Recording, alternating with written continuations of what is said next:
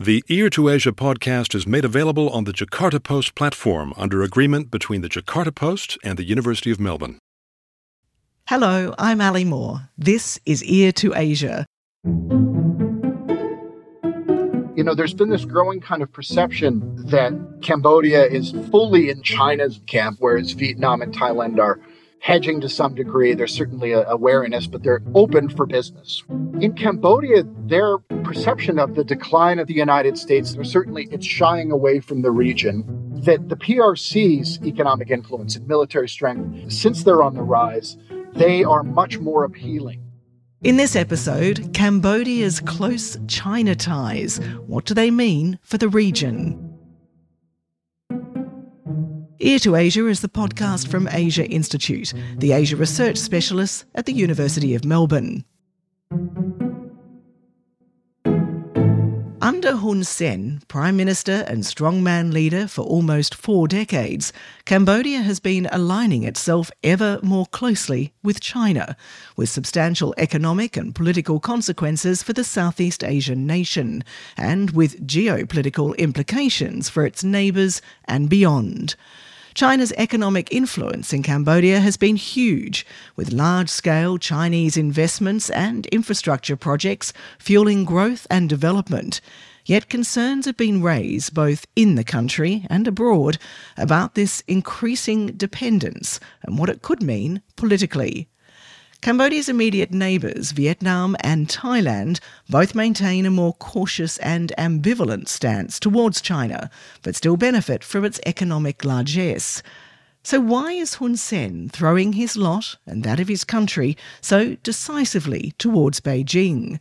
Who are the real beneficiaries of this apparent fealty? And what's the impact on ASEAN, to which Cambodia belongs, particularly on fellow member states directly affected by China's claim to 90% of the South China Sea? Joining me to look at the China-Cambodian relationship and what it means for the region and beyond is Southeast Asia and China historian Dr. Matthew Galway of the Australian National University. He's also the author of the 2022 book, The Emergence of Global Maoism, China's Red Evangelism and the Cambodian Communist Movement, published by Cornell University Press. Welcome back to Ear to Asia, Matt. Thank you so much, Ali. Great to be here.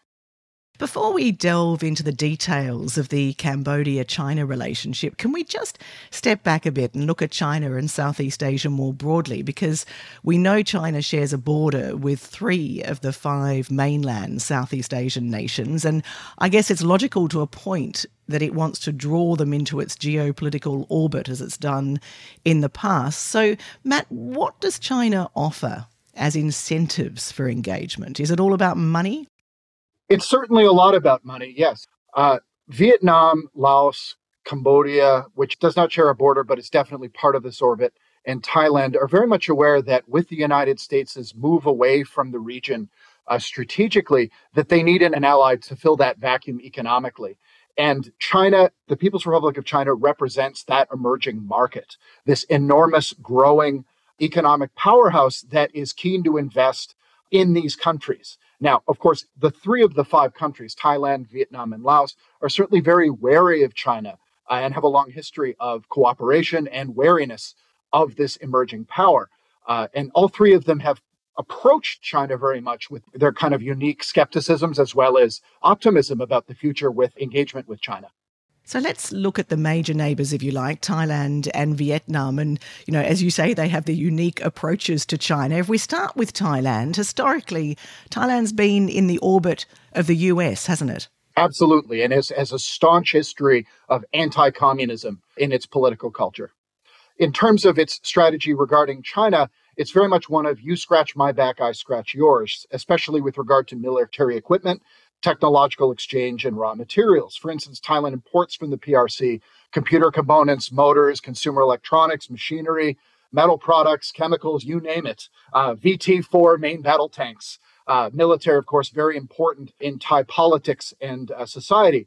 Meanwhile, the PRC imports a lot from Thailand, much of the same, but instead of military equipment, they get a lot of raw materials like rubber, refined oil, crude oil, and wood products. whereas Vietnam has this long, long storied history of rivalry with China. Much of Vietnamese nationalist identity is forged in the crucible of resisting various different imperial powers, their inquests into Vietnamese territory. And that patriotism spurred the nationalism that resisted, of course, French colonial rule, ending it in 1954. And then, of course, the incursion of the United States in the fight against the United States in the Vietnam War.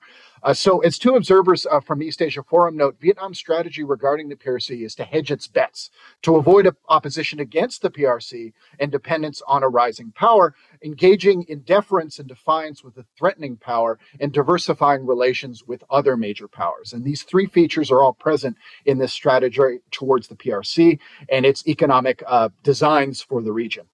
When you talk there about the trade relationship, specifically to start with between Thailand and China, does China actually have a big economic footprint in Thailand? Pretty sizable one, specifically with regard to the military sector, right? The Royal Thai Navy in May 2017 signed a big contract with the China Shipbuilding Industry Corporation for electronic submarines to be delivered actually this year. As one military commentator, Joe Chuming, stated, the PRC will also provide technical guidance to the Thai military. And this is just one kind of outgrowth of that investment. There's further investment, of course, in, for instance, building railways. For instance, the China Railway Construction Corporation Limited has invested billions of US dollars into extending this rail network to connect Bangkok to other regional railways and to be part of this cog in the moving wheel of a grand connection, this ultimately part of the Belt and Road Initiative.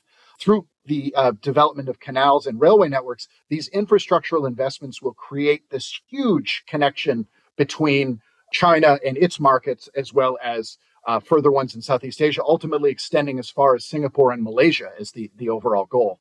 So what about Vietnam in terms of economic investment? I mean, as you said earlier, their government also has communist roots. It was a French colony like Cambodia, but it does have this ambivalent relationship with Beijing. So have they welcomed Chinese investment?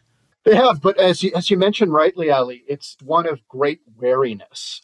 Vietnam has this long history of cooperation with communist China, itself now a communist country, but also one of wariness. These two countries went to war in the mid to late 1970s, particularly 78 to 1980, the Sino-Vietnamese War, or the Third Indochina War. And part of that was part of the Cold War kind of triangulation, the Cold War tripartite allegiances between the Soviet Union, China's warming up to the United States and vice versa. But now, ever since the 80s with Doi Moi and Gaga Kaifang, or reform and opening up in China, the PRC has become Vietnam's top trading partner, amounting to 22.6% of the total export values in Vietnam and 30% of its imports.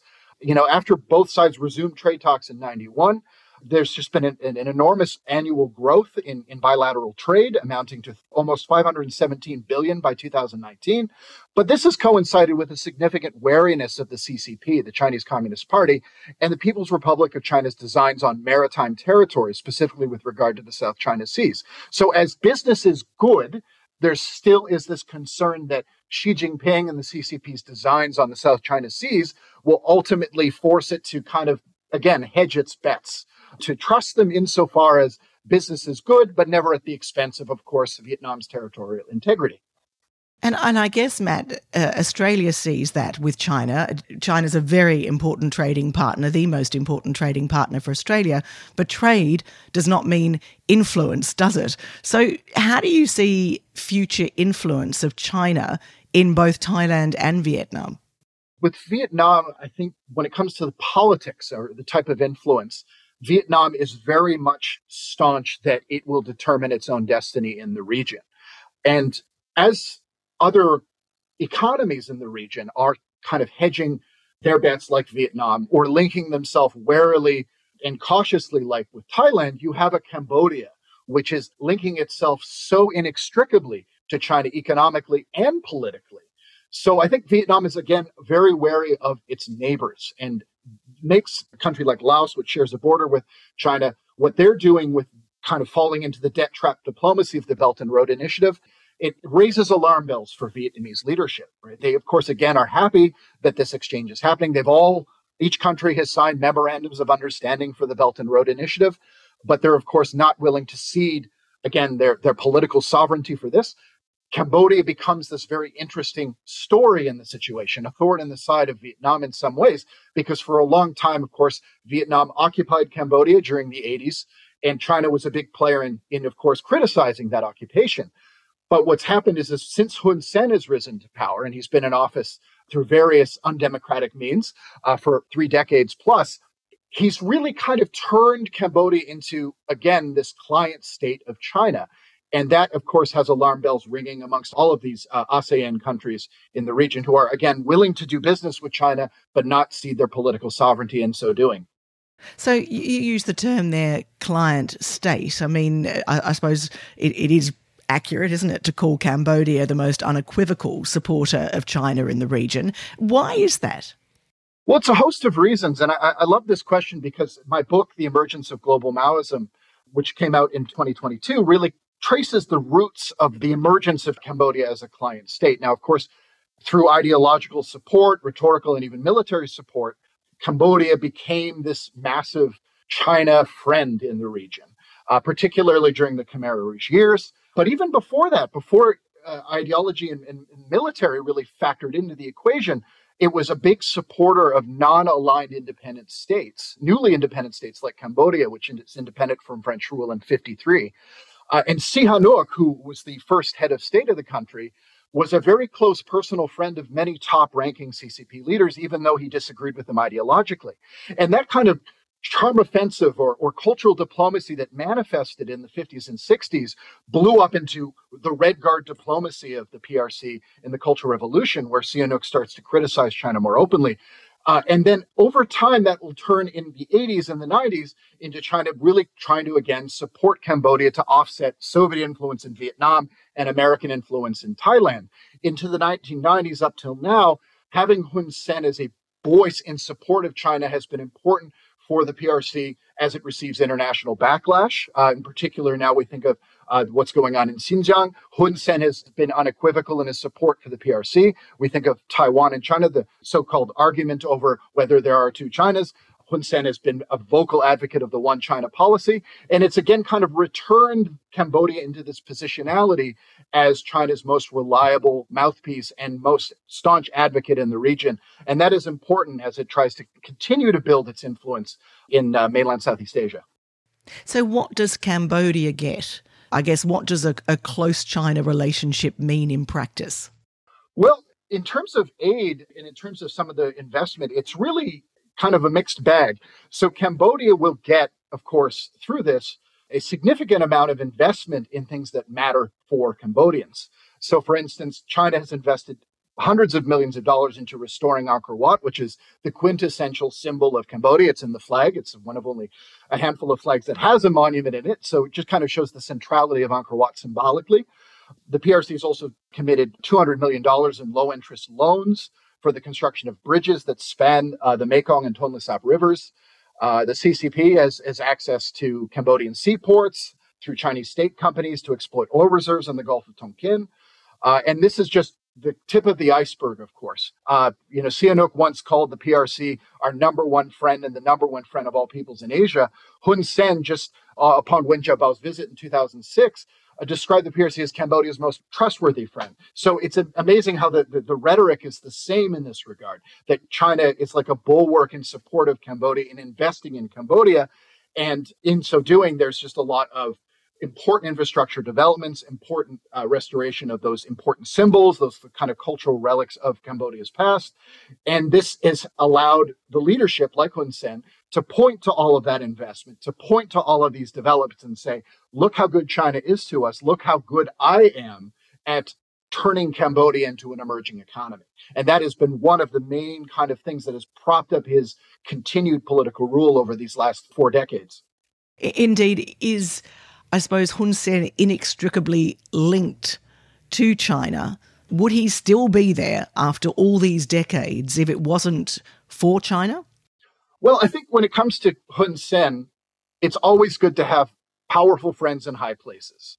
It's undeniable that having the PRC, having Beijing supporting him as somebody who keeps a status quo in terms of China friendliness in the region, in terms of providing Cambodia as a market for Chinese investment, whether that's the savory in terms of infrastructural development or the unsavory in terms of turning a place like Sihanoukville into a very, very dangerous place, but a haven for gambling and organized crime. I think it's undeniable that the PRC's support of Hun Sen has kept him in office. I'm also quite confident in saying that Hun Sen has also done a lot in his own right, absent the PRC, as is importantly something that I've talked about in my book and Andrew Murtha talks about in his work, Brothers in Arms. Cambodia has often turned the PRC into the subordinate party, whether that's through diplomacy, political engagement, or in the case of these types of economic diplomacy.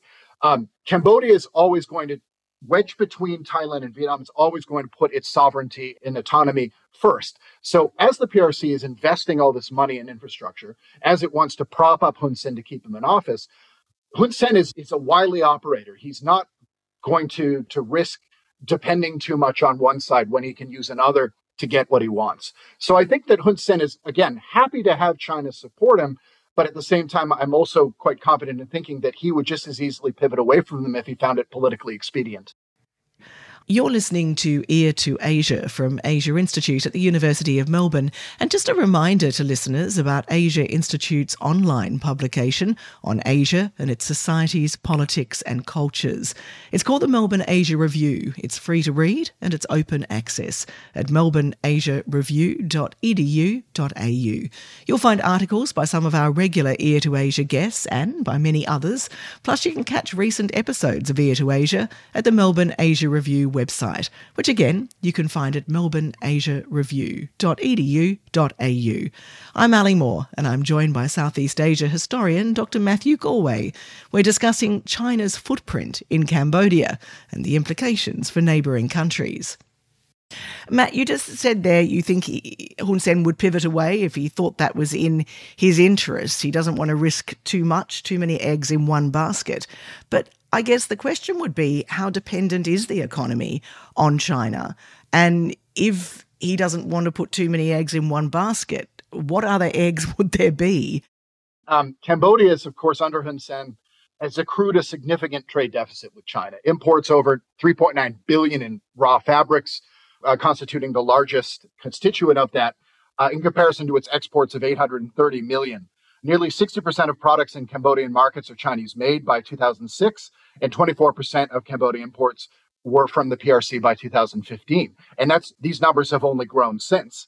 There's also multiple large-scale PRC investment projects in Cambodia, such as the Lower Sesan 2 Dam, which has accrued almost $1 billion, and the 3.8 USD billion deepwater port project on a 90-kilometer stretch of Cambodian coastline. So there's this huge trade deficit that has emerged. So economically, they're almost inextricable. Politically, it's a little bit different. I think that Hun Sen has been in power for a long time. He was, of course, emerged in power by dint of Vietnamese fiat to try and, again, oust the Khmer Rouge and have someone reliable in office who wasn't going to be both a China ally and somebody who was going to engage in open warfare with them, and somebody who, over time was able to marshal that closeness, that close allyship with Vietnam into a long-lasting position in political power in Cambodia. So as he's been able to kind of pivot away from that reliance on Vietnamese support, he knows what to do when he's betwixt and between two major forces. And I think that Cambodia's political distrust of Vietnam and Thailand will always dictate how it views China. If they feel that they're getting sandwiched or isolated because of these much more populous and much more economically strong countries in Vietnam and Thailand, China's prominence, the primacy that Cambodia places on China will increase. But as I mentioned earlier, as the United States has kind of pivoted away from this region, and Vietnam, Laos, and Cambodia have really kind of thrown more of their eggs into the Chinese basket, it just makes sense for Cambodia to continue its unequivocal support and open door policy when it comes to Chinese investment. Yeah, that's the interesting thing, isn't it? That there's definitely an economic imperative, but there's very much a geopolitical imperative. And these perceptions of security threats from Thailand and Vietnam do push Cambodia closer to China. But I do wonder, would China, for want of a better word, allow a Cambodia to have a very different geopolitical view, to express a different view than it has been expressing in regional organisations like ASEAN, for example? I have to say, because of Hun Sen's political longevity and how he's been such a bulwark in support of the PRC, from saying that what's going on in Xinjiang under CCP rule is completely fine and that there's no genocide or ethnic cleansing or whatever you want to call it. It's hard to imagine. And the thing is that Hun Sen has invested so much importance on his familial dynasty remaining in political power. So I think that to imagine what role China would have if, say, Hun's successor, Hun Manet, his ordained successor, his eldest son, if he were to say, oh, I'm going to disaggregate Cambodia economically from China, I'm going to disaggregate it politically from China, it would be such an abrupt volte-face that I really cannot imagine what that would do.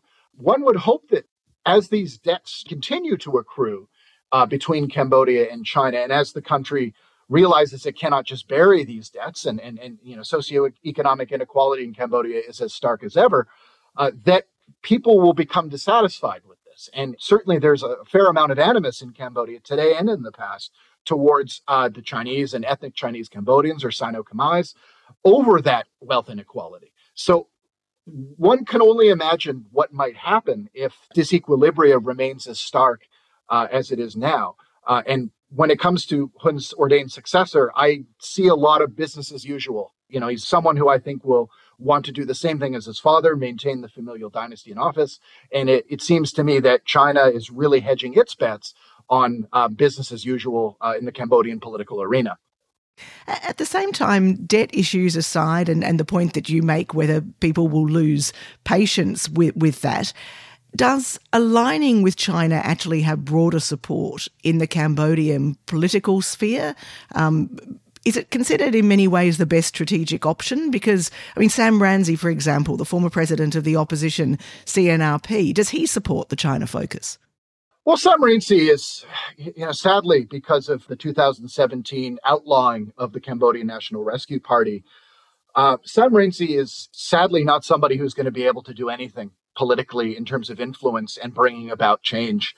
I've been a Cambodian observer for almost 2 decades, and optimism does not come to the Cambodia Observer. It's going to be the Cambodian People's Party again with the upcoming elections, and it will probably be the same for the subsequent elections if there are subsequent elections. So in terms of what Sam Rainsy or any kind of opposition party might view vis-a-vis China and its continued investment in Cambodia, it's hard to imagine where they might stand. It might be expedient to come out and say, hey, we cannot continue this China-Cambodia relationship. It's not beneficial to most Cambodians, for one, and it isolates us from our neighbors who are immediate, I don't want to say threat, but they're certainly more pressing in terms of direct engagement. So whether or not anybody who occupies that space, whether there is some miraculous return of Sam Rainsy to the political arena and he's actually allowed to reform the National Rescue Party, or if there's another political opponent who poses a genuine threat to Hun Sen's continued autocratic rule, it would, I guess, have to depend on what they're campaigning on. Sadly, in the Cambodian political arena, it is far too easy to target Vietnam. And this is something that Andy Murtha has looked at as well in his work, and he and I have discussed at length about, is that Vietnam, rather than China, is the eternal boogeyman. Blaming Vietnam for X, Y, or Z seems to be what riles people up. It gets them to go to the ballot boxes. It is something that both parties, even Sam Rainsy and the royalist predecessors have done in their campaigning, is to blame them rather than to look at a country like China where, you have this massive trade deficit. So we'll see, but it's sadly might be business as usual. So we might not actually see any change in this regard. You did touch on what people think earlier, but if Vietnam is painted as the eternal bogeyman, is the relationship with China at the forefront of the Cambodian people's mind? Is it something that people are very conscious of, the level of ties and how the relationship is perceived outside the country? That's a good question. I think generally I wouldn't say so. In terms of the cities, absolutely. People are very cognizant of it. You're in Phnom Penh, you're in Siem Reap, you're in Battambang, Sihanoukville. It's something you can't avoid. And this is kind of a resurgence of animus towards, again, whether it's ethnic Chinese or the PRC now, where it's, oh, that's Chinese companies, oh, that's Chinese products that are overflooding the markets and pushing Cambodian produced goods or handicrafts out of the market. 50, 60 years ago, many of these Khmer Rouge leaders will write economics dissertations lampooning foreign investment into consumer goods that are flooding the market and pushing Cambodian products, particularly handicrafts, out of the commercial sector. So I'd say in the rural sector, it's not the same. I think the issues are much more about land. The Cambodian People's Party, of course, has immense rural support because CPP propagandists will say, look at all the good we're doing, while it's systematically not improving their lot on the whole. And the issues kind of are more about, land reform and whether day to day they will see their standards of living improve.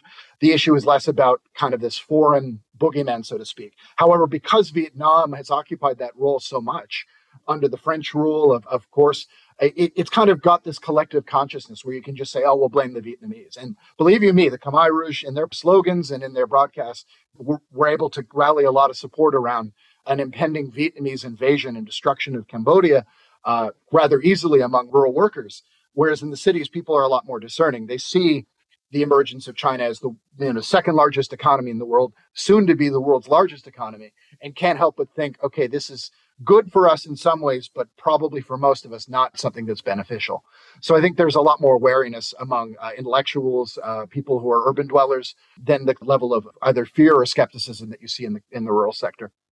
What about how other countries view the closeness of China and Cambodia? You did touch on this with Vietnam and Thailand, but are those two countries, and I'll ask about the West in a minute, but are Vietnam and Thailand acutely aware with anything they do that they may not just be dealing with Cambodia? I think that's certainly true. There's been this growing kind of perception that Cambodia is fully in the PRC camp, whereas Vietnam and Thailand are hedging to some degree. There's certainly a wariness, but they're open for business for sure. In Cambodia, their kind of perception of the decline of the United States, or certainly it's shying away from the region, really since the ascendance of the Trump presidency, that the PRC's economic influence and military strength, since they're on the rise, they are much more appealing than, say, linking Cambodia to the United States, which some policymakers in Phnom Penh view it as having lost its prestige and supremacy in Asia. The majority of countries in Southeast Asia see a rising China as an opportunity and a challenge, whereas Cambodian leaders view a rising China as an opportunity strategically and economically.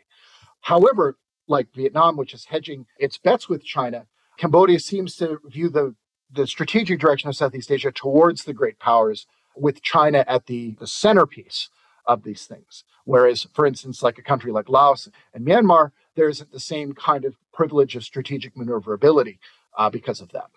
So what about the impact on regional groupings like ASEAN, for example, which Cambodia joined in 1999? I mean, is Cambodia considered to be China's leverage point inside ASEAN?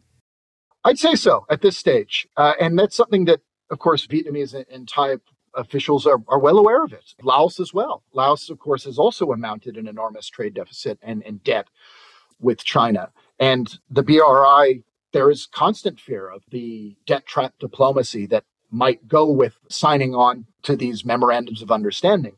So there's indeed that wariness. Again, is if Cambodia is a client state, continues to be a client state, yet the rest of these countries are not, what happens in ASEAN? Is Cambodia China's voice in ASEAN? We'll have to wait and see, but so far they've given no indication otherwise. All I know is that Cambodian leaders thus far in ASEAN have been unequivocal in their support for China in defiance of evidence of human rights violations. That's for sure. Talking about human rights violations, it has to be acknowledged, doesn't it, that, of course, the impact of economic sanctions imposed by the US and the EU over human rights violations, that impact has been blunted, hasn't it, because of China's support? Most definitely, yes. And it's amazing that Cambodia, just referring to the earlier question about Hun Sen's stranglehold on political power, that, again, pointing to China, pointing to Beijing as this loyal ally, having someone like Xi Jinping paying a state visit to Cambodia, and you had Wen Jiabao earlier, the first in his 2006 visit, the first since 1963 of a major CCP leader. Liu Shaoqi and his wife visited there. And It's the symbolism of having China as the big guy, the person you can fall back to, the person you can rely on. That's something that has been almost an unbroken constant in Cambodian politics since independence, certainly since 1955, 56.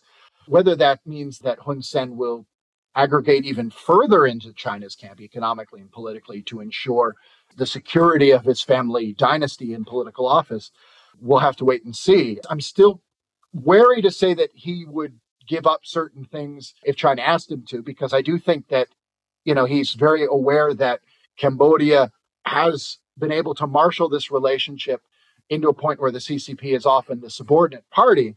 And I do think that if there were other opportunities that he thought were better, like if, for instance, if the United States were to enter the region, or Australia were to say, hey, we're going to start targeting small states and investing in these smaller states in Southeast Asia, whether he might see that as beneficial and to try and do what Sihanouk did in the 50s, play the US and the Soviet Union and China off each other as much as he possibly could so he didn't rely on too much on one.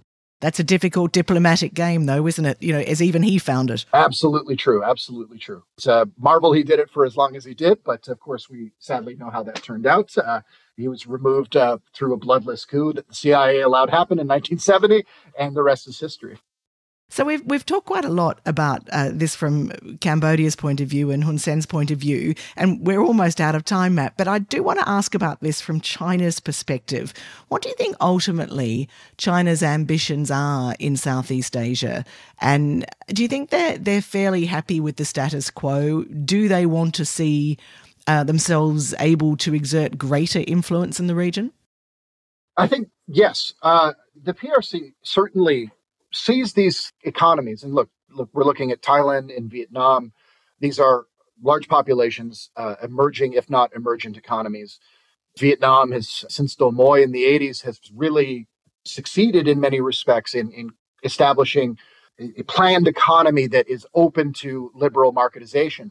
Thailand, of course, military rule for many years. There's a few bright spots. There was hope of democracy, but what have you.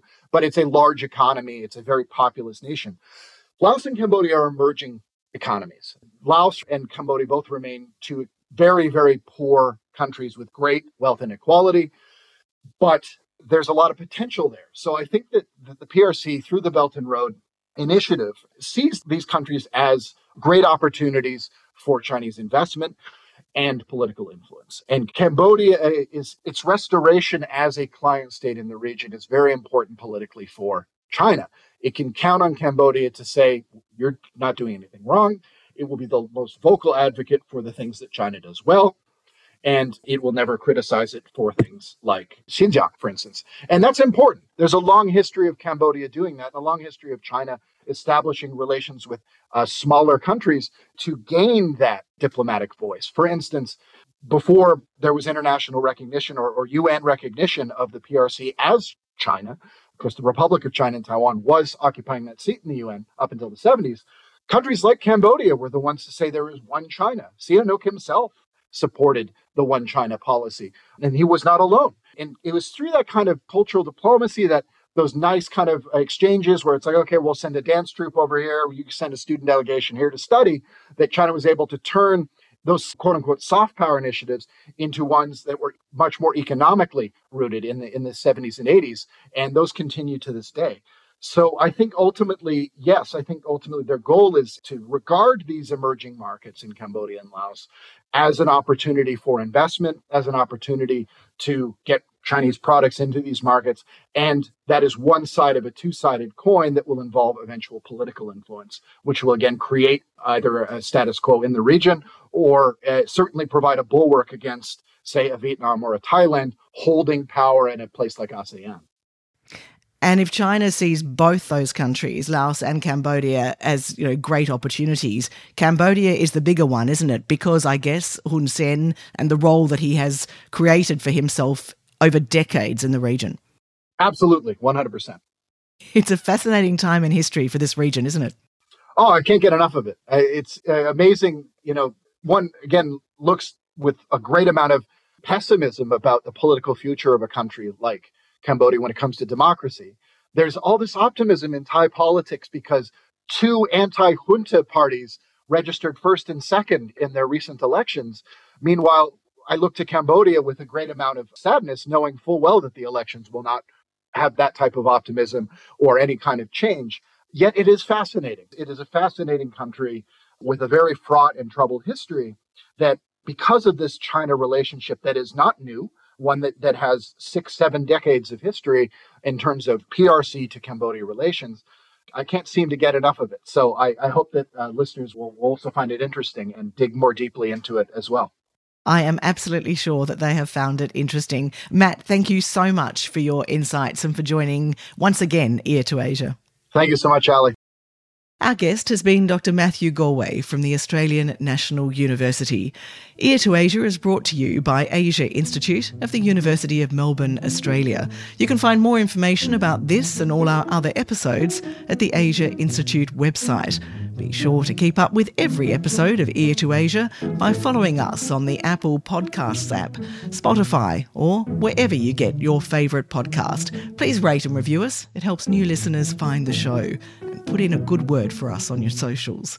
This episode was recorded on the 29th of June 2023. Producers were Calvin Parham and Eric Van Bemmel of profactual.com. Ear to Asia is licensed under Creative Commons, copyright 2023, the University of Melbourne. I'm Ali Moore. Thanks for your company.